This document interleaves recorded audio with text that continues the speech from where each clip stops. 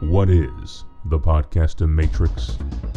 The Podcaster Matrix is your source for podcast media hosting. Get your entire podcast library hosted now at podcastermatrix.com.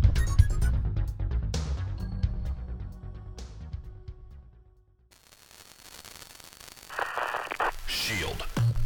It's an organization that both exists and doesn't exist, all at the same time. For those in the know, SHIELD, the Strategic Homeland Intervention, Enforcement and Logistics Division, is the counterterrorism and intelligence agency run by Director Nick Fury. Its global reach, with thousands of operatives with differing skill sets across the globe, continues to grow. SHIELD's activities have been documented for a long time, both in comic books and feature films.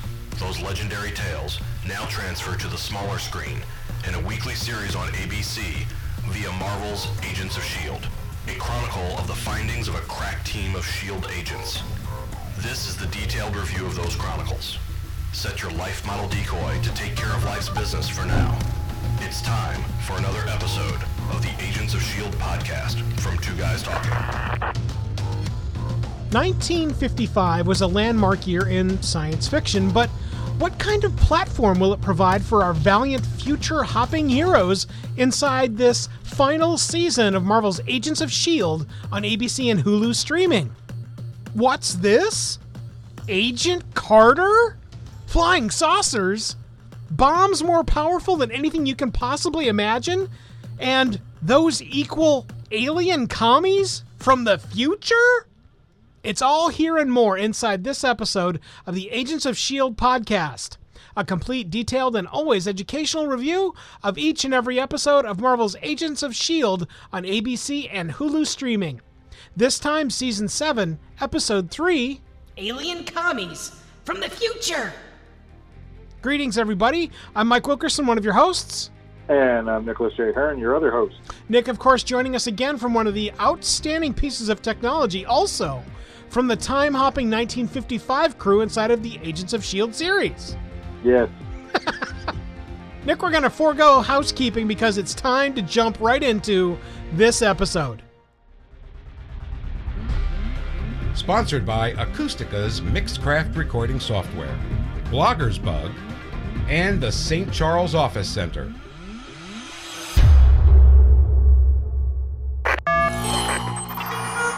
Probably not a good idea that the first thing that you hear is a note about a Perry Como tune. Nick, are you a Perry Como fan? No. Okay. Well, the bottom line is that the first thing you never want to hear when time traveling, although I guess it means you're in 1955, is that the radio is playing a tune, a new one, by Perry Como. Did this mean anything to you at all, Nick? No, I think this was just a fun little way for them to ease into the time-traveling aspect of jumping ahead 20 years. Yeah, I love the time-hopping thing, and that we're going to be able to have something like this that I hope just escalates and takes us to some very interesting and significant times inside of history. I think that's a masterstroke. I liked it when we first discussed it inside of the very first episode of this season, and that it continues here inside of the third episode, I think is really a great, great mark. 1955! How many Back to the Future jokes will we get for this episode? How many did you think we'd get this time, Nick? Well, I never count on them trying to do a joke or shove in a joke. So when one does occur, it's always welcomed, but I didn't pick up on any. And spoiler alert, I didn't either. And so the answer to our question is 0, which I think is very interesting. I'm glad we didn't have kind of a ha-ha pointing at the fourth wall extravaganza inside this episode, because pinpointing it to 1955 would have been very, very easy to do so. Yeah, but I also feel like we've made enough time travel jokes in that first episode, and if we're now expecting jokes to show up every episode, then we're not really paying attention to what the overall story is supposed to be. I feel that That's why they made the joke, the Terminator 2 joke, in the first episode of this season, just to get all time travel jokes out of the way. I think that's well said, and frankly, it's welcome. I think if we had to bounce between jokes and nods to movies inside of the time travel cone, I think we'd be pretty tired by the time we're done with this season. Agreed. A new title card and a mark of a trend. This is fantastic. The only thing better than the card is the actual sound that's used inside of this. It's that kind of woo. I love that. I thought that was great inside of this. And that's probably as far as I want to get to satirizing the time periods that they jump to. Yes. Because doing it for the title card works because that is outside of a story narrative. That's just for the audience. Right. Whereas if you're tossing in jokes, pop culture references left and right, then you're getting bogged down. Well, you're doing exactly what happened in Endgame. Correct. Where they spend a good chunk of that movie just tossing out references to movies that dealt with time travel. Yeah. I agree with that. What I think I like most about this, and you've already alluded to it, but it needs to be said, is the brevity. There is so much value inside of not taking a joke and then putting it through a juicer so as to squeeze every little stinking seed and juice molecule out of something that you are trying to get a piece of entertainment from. And I'm so happy that they're not doing that with this at all. That using the title card and then, again, alluding to that sound here inside of 1955, I thought was extraordinary, and it really does help push the story forward quickly. A white room, 2 hunters, and a predictor. This was also excellent. Also just, another infinity room set that's been remodeled. The contrast has been jacked up so as to look like something that it's not. And it instantly serves a purpose inside of this episode that I thought was tremendous. It instantly gives us a total question mark view of something that we've not really seen previously, but then also introduces something called the predictor inside of this episode. I loved it. Well, it helps to redefine the boundaries of the Chronocoms because there are different, stations. They have jobs, but they're not all the same. They all have different rankings, I guess you could call it. And we learned specifically that there's only one predictor left in the future, and she's the one calling the shots. And it's done appropriately. So what I really enjoyed about this very brief scene is that there's no question that there is a hierarchy of command. And it is very well established inside of this scene. I thought it was great. Jumping forward and back, energy and realizing that they're in the wake of the Chronocoms. This was excellent because we've already realized this as an audience, but being able to see the Chronocoms light bulb moment as to what's going on, I loved all of that. I love being able to watch them pivot to try and do something different so as that the mission will succeed in their view, as opposed to just, I guess this is what we're going to have. They're able to pivot, and I really enjoyed being able to see that all happen and unfold. The baton passing of dialogue. Is it a bit off-putting? The front end of this episode is not only a signpost to the fact that this was directed by somebody completely different, but that the episode was also probably written by somebody else, if not a series of somebody else's than the previous episodes. Originally, I felt it was kind of off-putting because we're hurrying through the front end of this episode with a lot of dialogue, but the servings of the dialogue are very short across a variety of characters. I wasn't quite sure how to feel about that. As the episode progressed, I liked it in retrospect, but as it was initially being delivered, I was not sure I was on the same page as the people that wrote the episode. The dialogue didn't bother me simply because this episode is nothing but dialogue. There is only action in this episode the last maybe 10 minutes. Maybe 10 minutes of this episode. Mm-hmm. This is all people talking about this, that, or the other thing. Yeah. And the only way that you can sustain a show for 40 plus minutes with people just talking is if the conversation is compelling and important to not only overall story, but the characters in the story. And for me, I felt all the dialogue fit the characters that were talking at the time. That's actually where we ask you guys, what did you think about this baton passing of dialogue in the front end of the episode? Let us know what you think by going over to our website. That's agentsofshieldpodcast.tv. Fill out the quick web form and tell us what you thought of the front end dialogue inside this episode.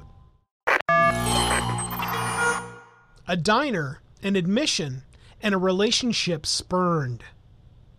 Oh, this was great. If you weren't already ready for the delivery of what happens here inside the diner, the actual physical location of the diner, man, this was just delicious to look at, Nick. Yes.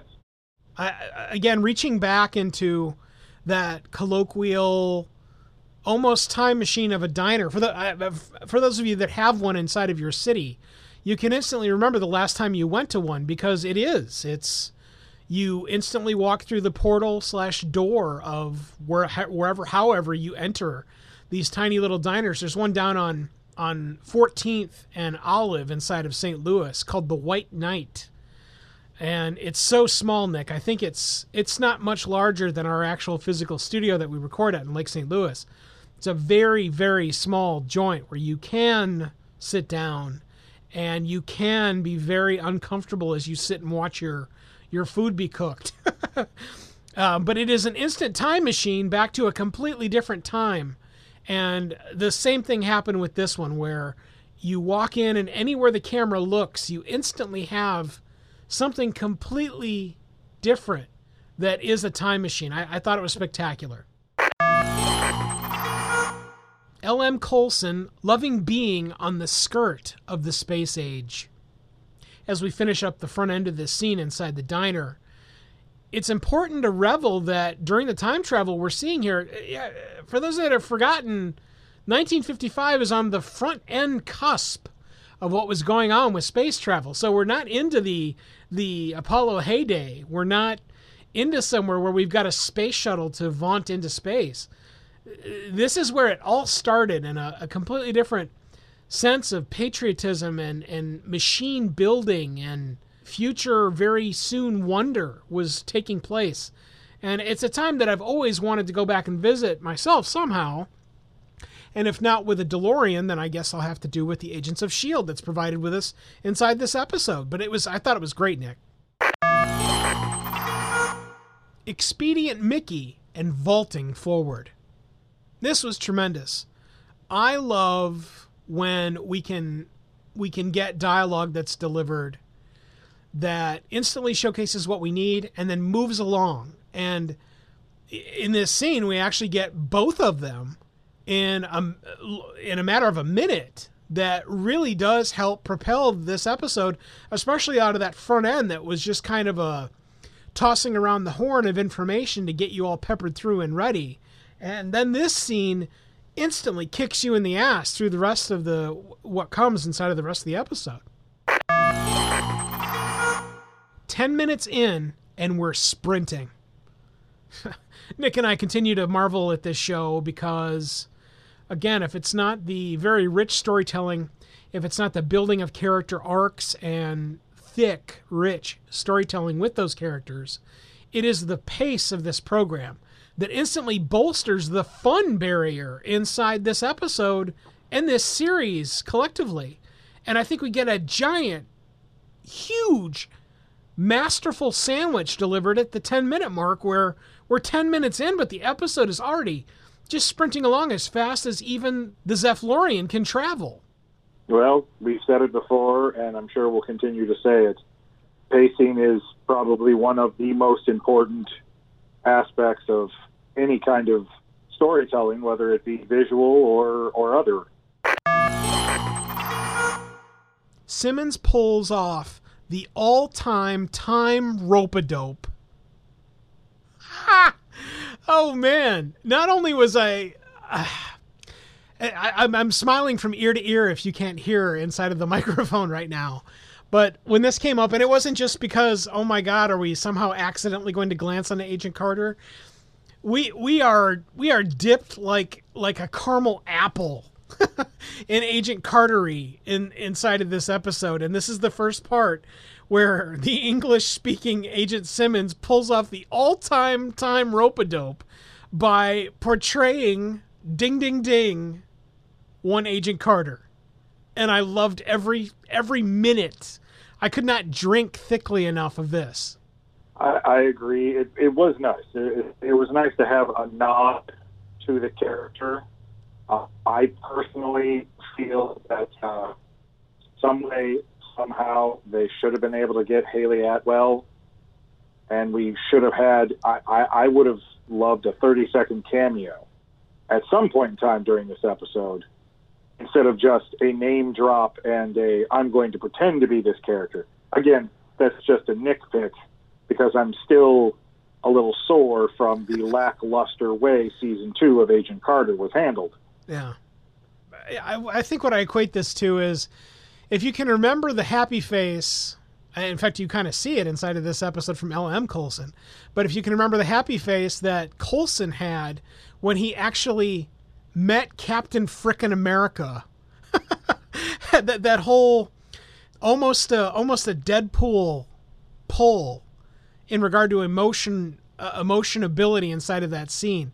That's what's pulled off here, except she does it completely silent, just by smiling and showcasing through as she shows the ID inside of the scene. Again, it is the all-time rope-a-dope, and it's just a piece of Marvel haha that I will always treasure. Meeting the original S.H.I.E.L.D. Q and his antiquated items.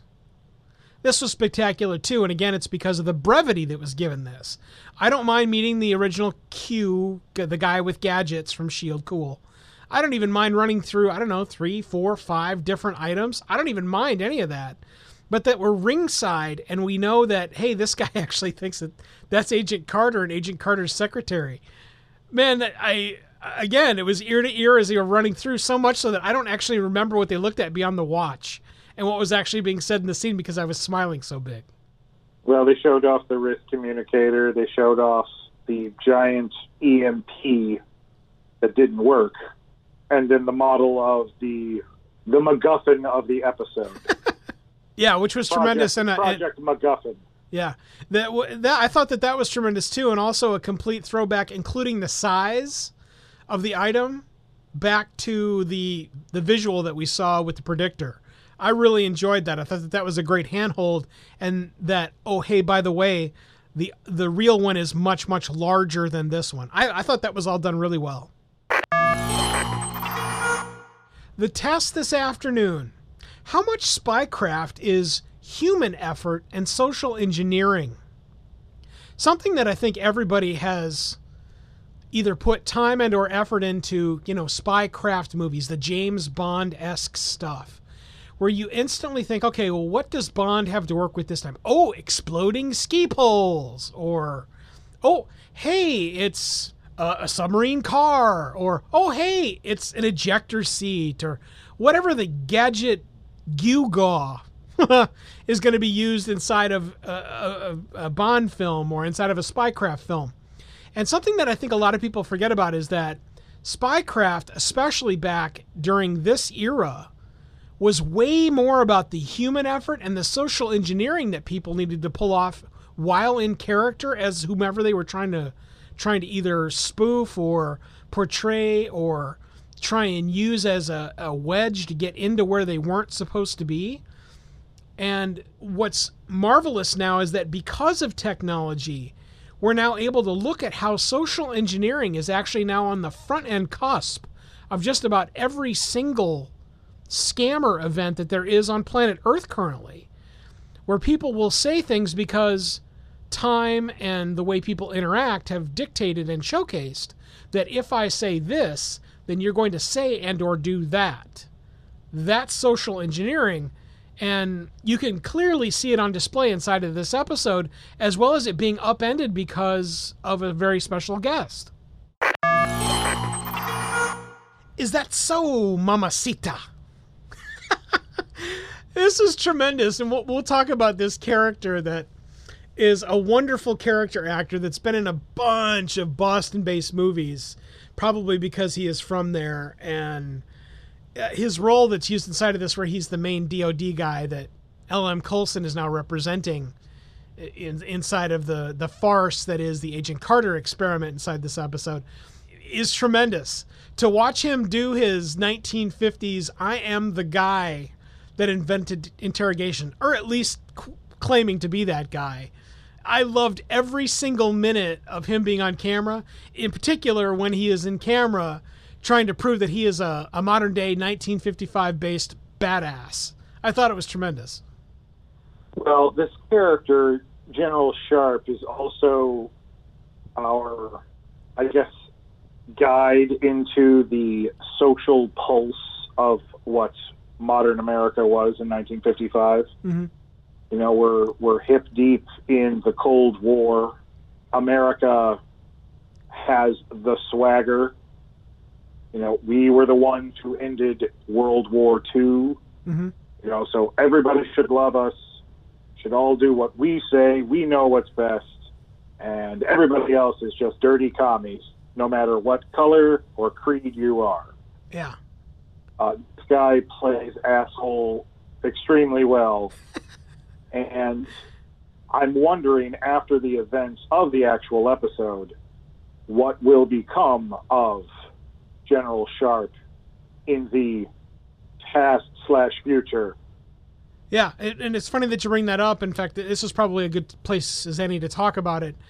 Again, to go back from our previous episodes, we need ripples, not waves. And I have to tell you, taking a man that was at the top of the food chain inside of 1955's counterculture spy espionage totem pole and throwing him completely under the bus, not quite the ripple.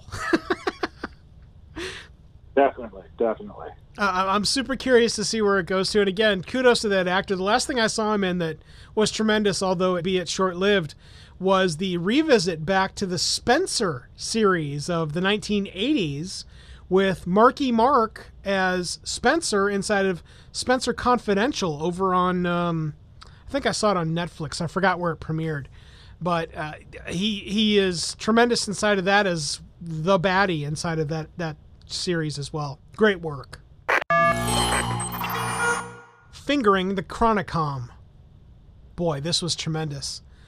From stem to stern, running through the people, having the not quite chuckling moments with Simmons and then L.M. Coulson and then L.M. Coulson solo on the bus to try and hunt out the mole, quote unquote, the one that needs to be found, because if you find the one that needs to be found, then we'll be able to save what's going on inside the episode. And oddly enough, not so oddly enough, they don't and aren't able to do it regardless of what their efforts are. And I thought it was tremendous. I thought that that whole gameplay, trying to finger the Chronicom inside of this episode, I loved every minute of that. It was a good plan, and it would have eventually worked. My only issue with it is they're talking about the plan before it all starts, before they implement the plan. They've got some of the scientists sitting there, and they're talking about the plan. Those scientists are sitting less than maybe 7 feet away. Yeah, 5 maybe. Yeah, you're right. Yeah, okay. So even if they're whispering, if a Chronicom was sitting there, was among them, they would have heard the plan. Yeah. I get the setup and I get the gag, because it is a gag. The whole plan is, well, we have to elicit an emotional reaction out of people. Okay, well, that could be fun. And then it does turn into a fun bit. And luckily enough, they end the bit before it gets tedious. Yeah, I agree. And I think they accomplished that, too, by switching to a variety of locations instead of it just being 4 guys sitting in a chair. They're in that same roomage in the front end, but it all looks different. It's not just, and here's another one, and here's another one, and here's another one. There's a little bit of that, but then it scoots to a different location, and then it completely changes to the bus location. And I loved that whole swirl of all of that happening, and really just the dance that they're able to pull off with the acting that's done, the ha-ha grinning at himself that L.M. Coulson does inside of this, and then the ticking time bomb of, dude, we've got to find the Chronicom. Where the hell is the Chronicom? I thought that was all pulled off wonderfully. Production design is on point. Oh. When we got to 1955, in addition to Back to the Future being one of the front-end memories I had, the other front-end memory I had of 1955 was, of course, that movie from one of my favorite all-time movie characters that shan't be named that included the words Indiana Jones, the fourth one. Obviously, inside that movie, one of the things that movie did excel at was the production design. Regardless of the lame story and the rest that we won't get into, the production design was on point there. But this episode was easily at that level or higher, frankly, I think, just because they didn't need to have the budget that was included inside of the fourth Indiana Jones feature film. This was tremendous production design in every single fashion. The costuming, the setup, the desks, the rooms, the external plays with jeeps and soldiers, the weapons that the soldiers had, the actual mega gewgaw used inside of this episode. I don't have the words to congratulate the production design team inside of this episode. It was just tremendous. Well, it was really the only way to sell the illusion of time travel. We talked about it in the first episode of this season.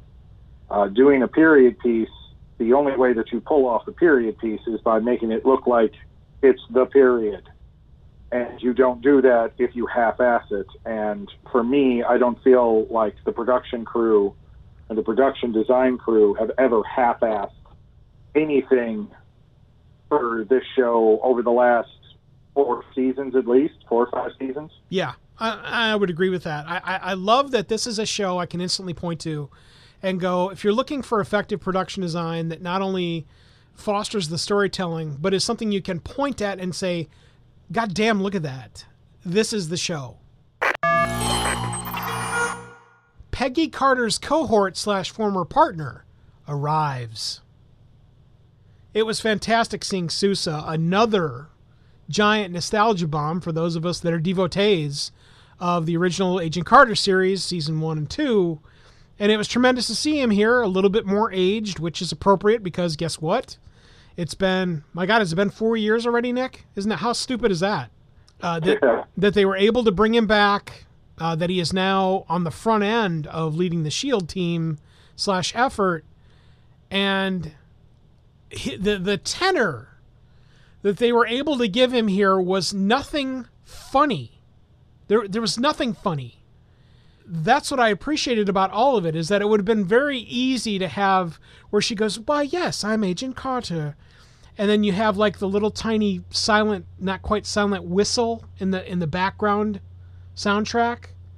And then where he would raise an eyebrow. You don't have any of that. It's played face forward, front facing, no bullshit, right into it. And then he literally draws a gun and we cut to break. I loved all that. The humor is, I mean, the humor is written, but the humor comes from the charisma and the chemistry from the actors and between the actors. Yes. So when you have a scene like this, you know something's about to happen. It's like, oh crap. Sousa thinks he's going to see Peggy again, who he probably hasn't seen in at least 5 or 6 years, depending on when she eventually left L.A. And I'm sure he's still sweet on her. And then come to find out, oh, well, this isn't Peggy Carter at all. And we know that he knows. We also know that she doesn't know who this is just yet. So the humor for us is, yep, this is going to be one of those funny moments, but it's not played as a funny moment. Correct. Because if you do that, then you just ruin the illusion of the show. Right. And again, it's just so well done. Writing in Sousa, I thought, was a masterstroke. It obviously is not Haley Atwell, who, unless you've been living under a rock during our entire podcast, you know that I am sweet on not only Peggy Carter, but also onto onto her as well. And so it's just, again, having all of this back to have a waft and literal taste of what's going on back in 1955, watching these characters progress and watching another storyline that involves them is just such a wonder masterstroke. Again, my kudos to the writing staff that chose to jump back into this timeline with these characters. The Sousa Carter moment makes me smile. Well, we've already talked about it, but I wanted to make sure that we had a solid point so as to completely spoil that this could have been my possible S.H.I.E.L.D. dossier moment inside this episode. But again, I think of it and I smile because I think I'm laughing because Nick's got it absolutely right. Sousa is still, to this day, enamored with one Peggy Carter, as is Mike Wilkerson. And I love that we were able to see it. Again, it makes me smile. It makes me smile right now, and it's been 3 days since I saw this episode. Just wonderfully crafted. Finding the Chronicom on the bus. Again, we've already talked about this a little bit, but I wanted to make sure that we mention not only the production design of what's going on here, but the diversity of the characters, where not only do you have, running through, got the jargon, the fun part from L.M. Coulson processing through. Wow, that's cool. Oh, hey, here, look. It's just like the lady that gets cold-cocked inside of the Captain Marvel trailer that everybody marvels at when that movie comes out. Surely that's the one that is the Chronicom. Well, it's not the one that's the Chronicom. And that whole process is played wonderfully throughout this entire series. It's not, I almost said gag reel. And it's not quite a gag reel, it's just that it is a humorously twisting storytelling area of this episode, and I thought it was really well done. Sousa meets Daisy. The CIA operative. This was another masterstroke. Of the people I thought they'd put in there to be a CIA operative, man, Daisy strikes gold here inside of this section. Accidentally glancing into information. This is actually where I thought even more that spycraft, especially back in the day, really was about listening and speaking and utilizing what people say to be able to garner information, but into much deeper roots of information, not just on the periphery getting little tiny factoids, but listening to how people talk, listening to their emotions, listening to how they're taking pieces of what they're saying and being able to populate those things together. That's the piece of spycraft that is and will always be social engineering. And I think Daisy pays it off wonderfully inside this episode as a CIA operative. And not only that, but then also furthers her own agendas by telling Sousa he's not crazy where his theories of infiltration are concerned. So even though Daisy still knows that she shouldn't be trying to stop Hydra from infiltrating S.H.I.E.L.D., she's still trying to stop Hydra from infiltrating S.H.I.E.L.D. Yeah, and her using for those that aren't familiar with the word bellows, bellows is the thing that you use to stoke a fireplace or a fire, a foundry flame. And she absolutely nails that inside of this, stoking the paranoia and the, oh my God, the commies are here from Sousa. It's wonderful.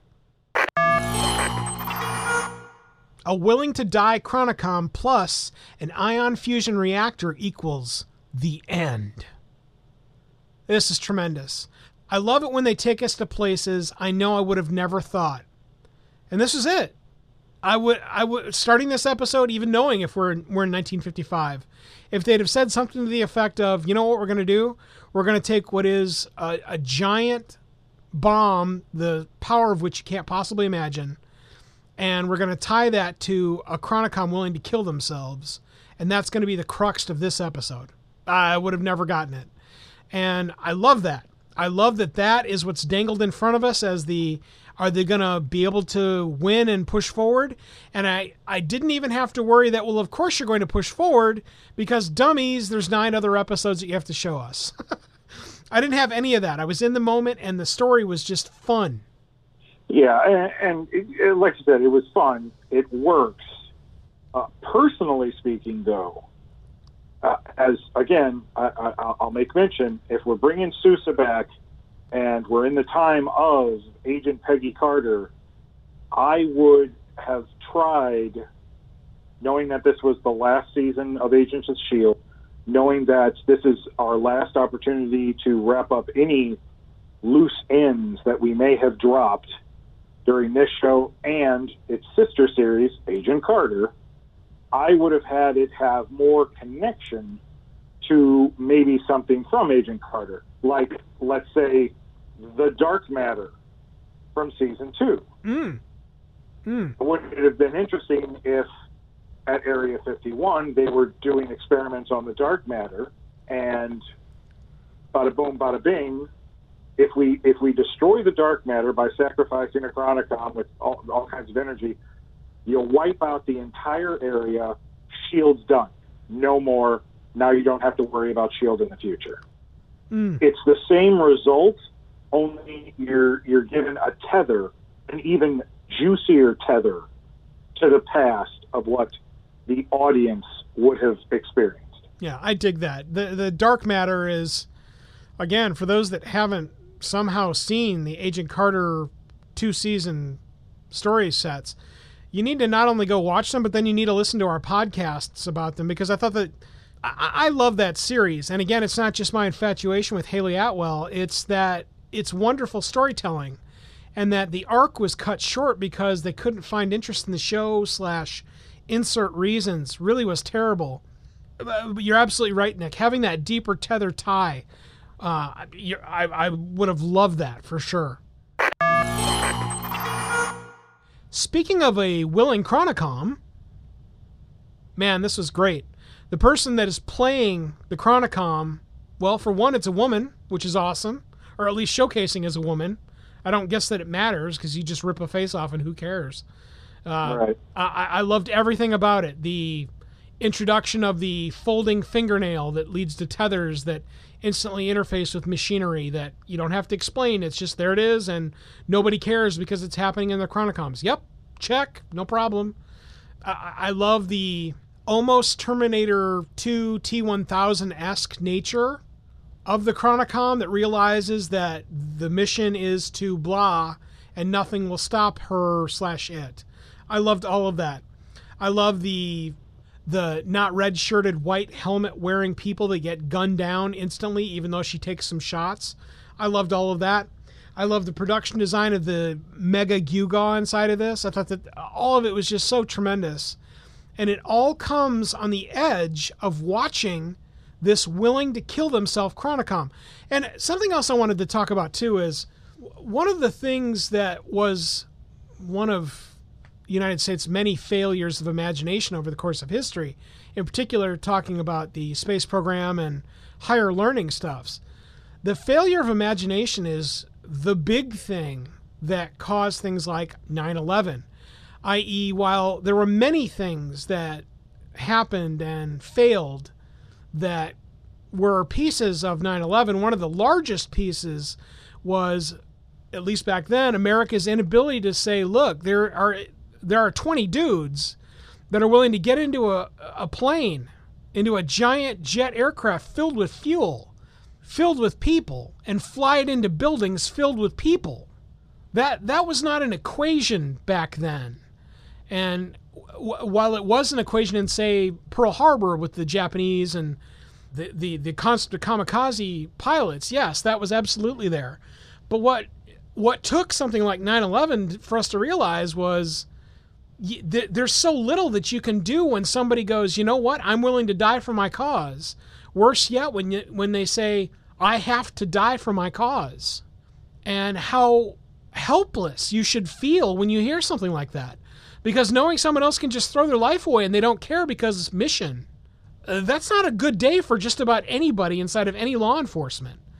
Because that's what you can hope that the sense of wanting to save and preserve oneself is going to somehow allow you to intervene as law enforcement. Well, that's at the window here. And that's why I think it was an incredibly effective villain that is showcased here, ready to jack herself in and blow everybody up, including herself and everybody else that's going to further the mission. I loved all that. Maze having a meltdown. As much as I don't ever want to say the words Maze having a panic attack, Maze having a panic attack, Nick. Yep. And I don't know how I'm supposed to feel about this because she's all cold and steely gazed, and then all of a sudden, panic attack. Are we trying to insert a PTSD storyline from, having died? Okay, if we're going to do that, but it needs to be more than just a panic attack. Yeah. One of the few things I got from this is that it's kind of a parallel bridge story that you can take and latch on to Yo-Yo's story, where she too is experiencing the hiccuping of what is a regular day for her. And now they both have to deal with this not having their power. In Yo-Yo's case, she can't zoom to and fro quickly. In May's case, she's unable to push the kick-ass button, for lack of a better term. And so I'm wondering what's going to develop there. I like that. I just know that I would have liked to have seen something like this at a completely different time, when literally everything is on the line. It could not possibly get more dire inside of this episode than right frickin' now. The DOD guy is on the loose. This is another thread that takes us in a completely different direction than what I thought. I thought for sure he's going to go put on his Tom Cruise hero-esque dun dun dun dun dun dun dun to spoil the alien commies' day. And nothing like that happens. This is tremendous. He goes and he has kind of I don't even know what to call it. He goes and has like a Steve Rogers in Times Square moment inside of the bridge of the Zephlorian. And it is tremendous. I absolutely love this. Well, it definitely puts a stop to all of his bolster and his blowharding. They outright shoot the dame. This is great. For those that are curious, inside of a military installation, regardless of what you look like, regardless of how many lollipops you're carrying, regardless of whether you're a child, a woman dressed in a white doctor's coat with glasses and beautiful blonde locks, it doesn't make any difference. If you're inside of an area you're not supposed to be, you will be shot. And if you're curious as to what that looks like, well, it looks just like this. And this is tremendous. This is when I know that they're pulling out the stops for the storytelling. And I love this. I love this scene. Not so much of women being shot, so please spare me the hate mail. But just that it can't get any more dire. You are not supposed to be here. Stop. You don't stop, I'm going to shoot you. Done. I was actually a little disappointed with the guards at the gate leading up to Project MacGuffin, because they kept on saying stop, stop, and they had guns, but they never shot at the Jeep. And I'm like, well, that right there, you're on KT duty for the rest of your career, guys, because that's not how you're supposed to do it. So when she pulls up and gets out and they say, ma'am, stop, you have to stop, and one of them actually shoots her, I'm like, well, yeah, that's what you're supposed to do. Yeah. Yeah. And again, tremendous. And again, dedication to the craft of storytelling that is real. And I totally appreciated that here because, again, guys, it doesn't get any more dire than, hey, look, it's the giant gewgaw that will destroy this entire area. Yeah, shoot them. Talking tech. Nick and I love to talk tech when it comes to Agents of S.H.I.E.L.D. Inside this episode, there is one sole item that absolutely drew my attention. The junction port on the Dame. This is tremendous. This is easily one of the best parts of the episode. A lady gets underneath the giant mega gewgaw and yanks out essentially a power adapter, whatever, and leans over and underneath their shirt pops this port. This is tremendous. This whole thing was tremendous. The Gewgaw, the Mega Gewgaw itself, the special effects surrounding the Gewgaw, the fight inside the Gewgaw, the whole thing. But this tiny little port that junctions directly into the top end of her chest. It was just wonderfully done. I'm just curious to find out how many times you're actually going to say Gewgaw in this episode. Look, I can talk about female Chronicom ports all day long, but I'm curious what you guys saw inside of this episode that instantly makes you want to be talking tech. Let us know what you think by going over to our website. That's agentsofshield.tv. Fill out the quick web form and tell us what will get you talking tech inside this episode. A second Chronicom! Excellent. So not only is the Dame Chronicom inside of this the major threat that we eventually are able to take out of the equation, but lo and behold, there is a second Chronicom. Who'd have thunk it? Who'd have thunk it, Nick? Well, in the previous mission, they had 3, so one would think that there would have been another one creeping around somewhere. Yeah, you know, the bottom line about Chronicoms is they don't have any obligation to show themselves. At some point, if the plan doesn't work, well, they just kind of sit around and wait for more time to pass. Who cares? An EMP and self-destruction. This is tremendous also. The self-destruction moment inside of this was also, I think, another masterstroke in regard to making sure that a Chronicom isn't just going to be found, i.e. original Terminator storytelling, which, it's funny, Agent Kip and I were just talking about this. He was able to endure the entire line of Terminator feature films, and one of the things that we eventually got down to as the breaking down piece of what happened is that after the second Terminator film, they don't actually get back to any of the original content. Like, can't they just find like another leg or something from the original Terminator that allows them to expand and find something? Well, this is the fix. The fix is that when they are kaput, they just self-destruct and there's nothing left literally except the original ID badge that they were utilizing to be fake. Well, yeah, but you also don't want to leave alien futuristic tech in the hands of your quote-unquote enemy. So best bet is to self-destruct and melt. Yeah, I love that. Which I think it's a great defense mechanism. It's a smart play for a race of alien beings that are completely synthetic. Yeah, the other component there is that I love the special effects that are used. I love that they bother to spend the time on it, and it's not just the camera's looking at the actors. There's a flash of light, and then they pan back, and there's this blob of alien goo / ashes. I love that they took the time with it. It all paid off wonderfully. No one checks a pulse on L.M. Coulson or secures him? This was very interesting, especially, I guess, someone like Sousa.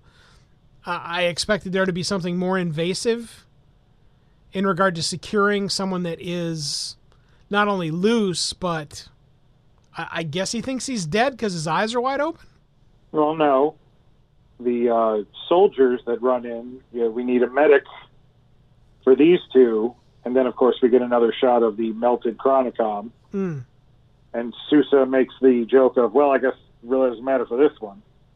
They run off, and Sousa walks over and turns L.M. Coulson over onto his back. And that's when we see that he's got his eyes open. And we just do that slow zoom into the eye. Yeah. So there's not enough time for the whole, oh, this guy's eyes are wide open. He doesn't need a medic. Maybe he needs a hearse. Because all we're doing is he rolls over, and then we slow zoom on the eye, the flickering of the electricity before we cut to black for our last commercial break. The zinger and an episode title. This was fun. I really appreciated that we actually get the episode title delivered at the end of the episode. I thought that was fun. I love this whole thing of the pseudo Randy Quaid character from Independence Day, that this once proud, stout, rah-rah America, USA, we shall triumph guy has now metamorphosized into this I've seen the aliens guy that runs into the front end of the diner. And the only thing better than him screaming the title inside the episode is the look on the waitress's face during all of it. It's just gold.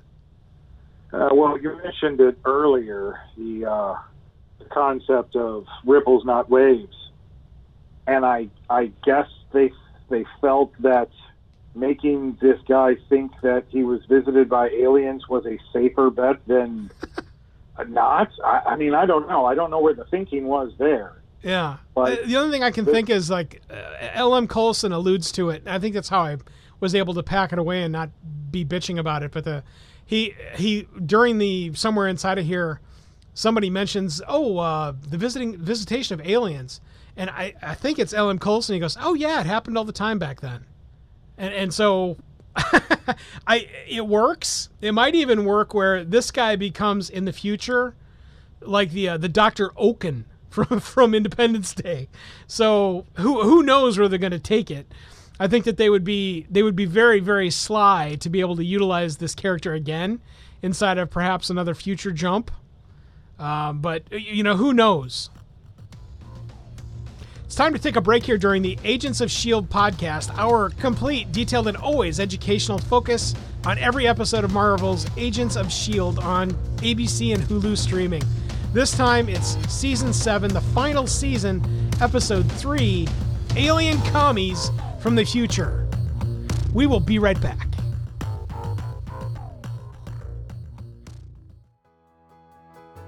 Make your podcast soar with the Editor Core. The one question every podcaster needs to ask themselves is, why am I still editing my own podcast? We all know that editing your own podcast is the worst part of the podcast experience.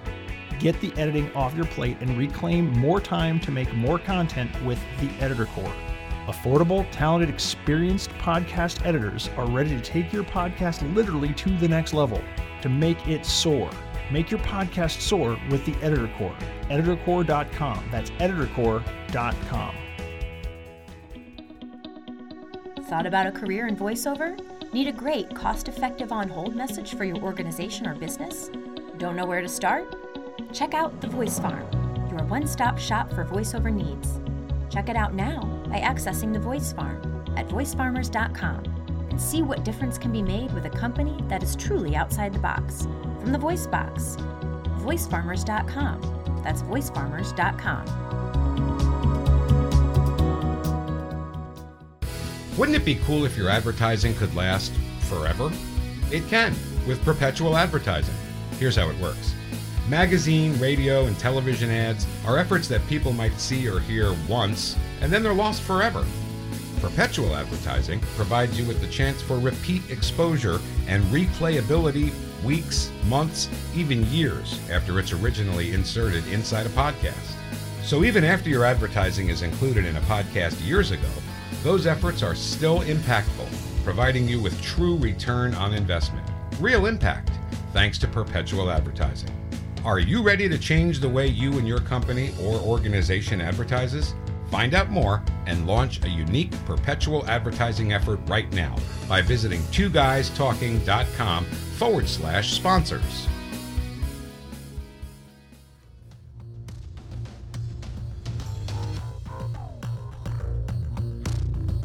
Everyone, welcome back to the Agents of S.H.I.E.L.D. podcast, a complete, detailed, and always educational review of each and every episode of Marvel's Agents of S.H.I.E.L.D. on ABC and Hulu streaming. This time we're focusing on Season 7, our final season of Agents of S.H.I.E.L.D., Episode 3, Alien Commies from the Future. Every time we come back from break, Nick and I open up our S.H.I.E.L.D. dossiers.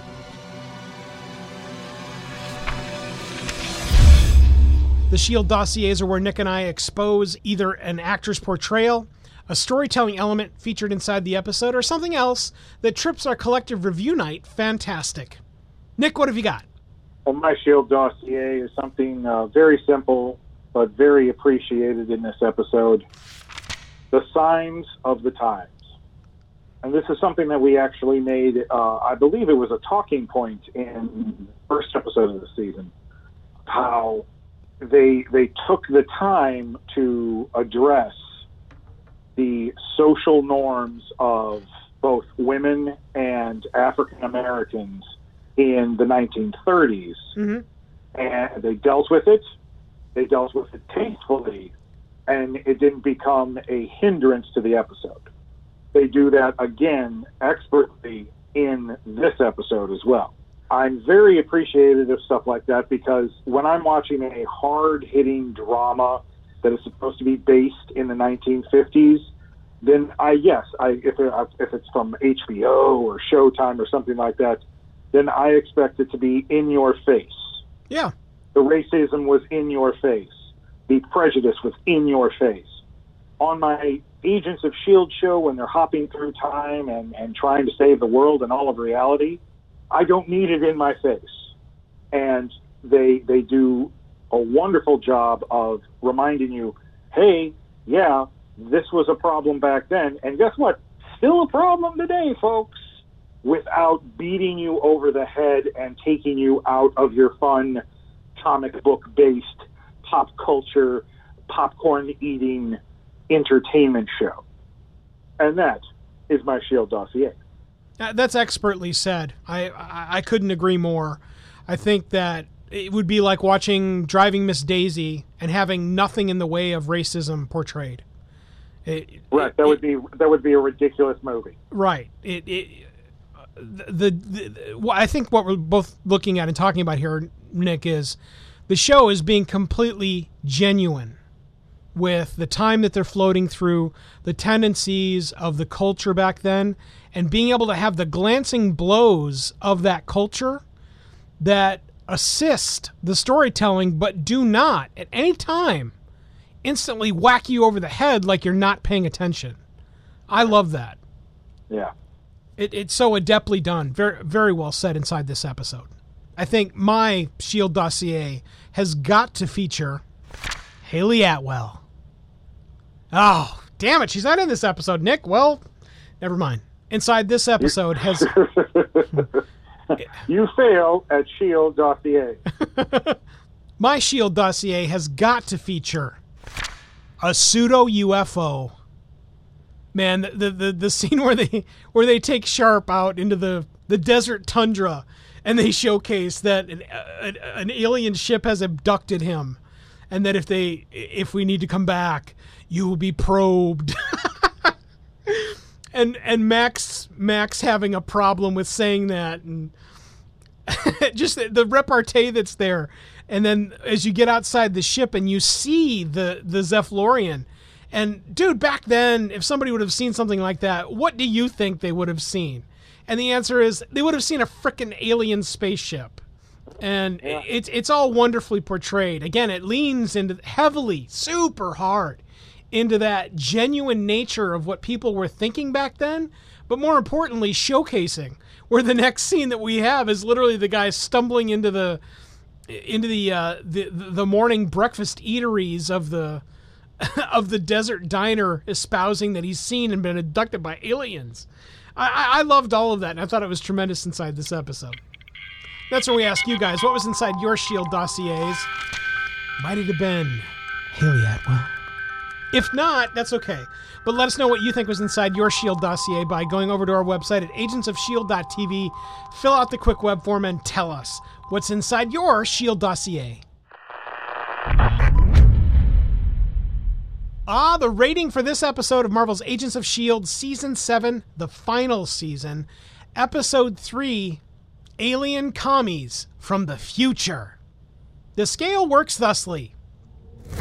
10 is on top of the heap, a wonderfully crafted interrogation scene, complete with knee-high grape-flavored truth serum. A 1 is on the bottom of the scale, the probing that Mac is referring to. Everything starts at a 7 as an average. The numbers go up with positives, the numbers go down with negatives, and Nick? There are no halvesies. Nick, what do you got? For me, this episode, even though it had great pace and clipped by fairly well, it felt, I don't want to say it felt disjointed, but it felt like there was a lot going on and not enough time to concentrate on everything that was happening. And I feel like maybe had we taken a few things out, we could have focused a little bit more on other more important things. Case in point, we're inside of Area 51. We're inside the base. We're seeing all the cool, classic S.H.I.E.L.D. stuff. And then a lot of that gets interrupted with trying to get information out of General Sharp, who you don't get any information except for the very end when he says that, Project MacGuffin doesn't work.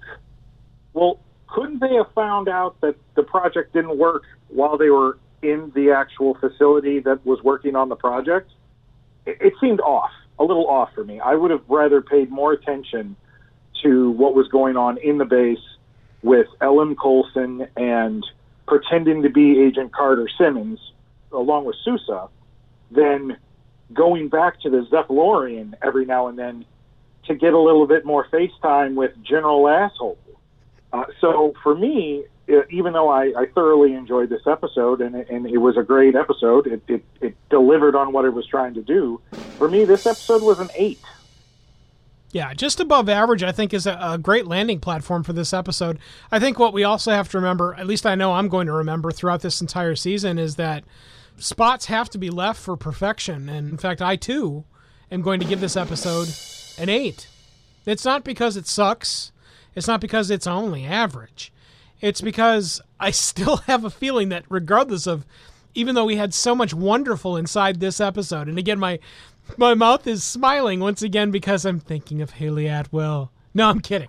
I'm thinking of the Agent Sousa / Agent Haley Atwell. Agent Carter moment inside this episode. And it's tremendous. It's fantastic. But, folks, there's got to be more meat on the bone later on this season, and so I can't give it a higher record.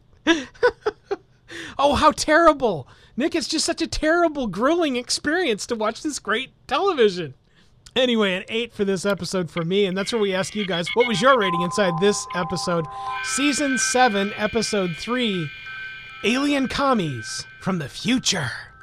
Let us know what you think by going to our website. Again, that's agentsofshield.tv. Fill out the quick web form. Tell us what you rated this episode. Until next time, I'm Mike Wilkerson, one of your hosts. And I'm Nicholas J. Hearn, your other host, reporting from the past. Or is it the future?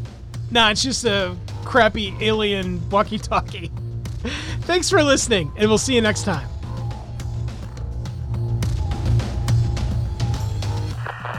We're thankful you were able to review this covert communication, reviewing the most recent episode of Marvel's Agents of S.H.I.E.L.D., a chronicle of the stories and soon-to-be legends on ABC. Be sure to tune in to our ongoing top-secret communication with agents all over the globe via our Facebook presence immediately. Facebook.com/S.H.I.E.L.D. podcast to be the first to be made aware of Agents of S.H.I.E.L.D. news, the arrival of our newest reviews, and more. The Agents of S.H.I.E.L.D. podcast, a super show for fans of superheroes. Uncover the mysteries, critical information, and reviews now by accessing agentsofshield.tv. That's agentsofshield.tv. End this top secret two guys talking communication.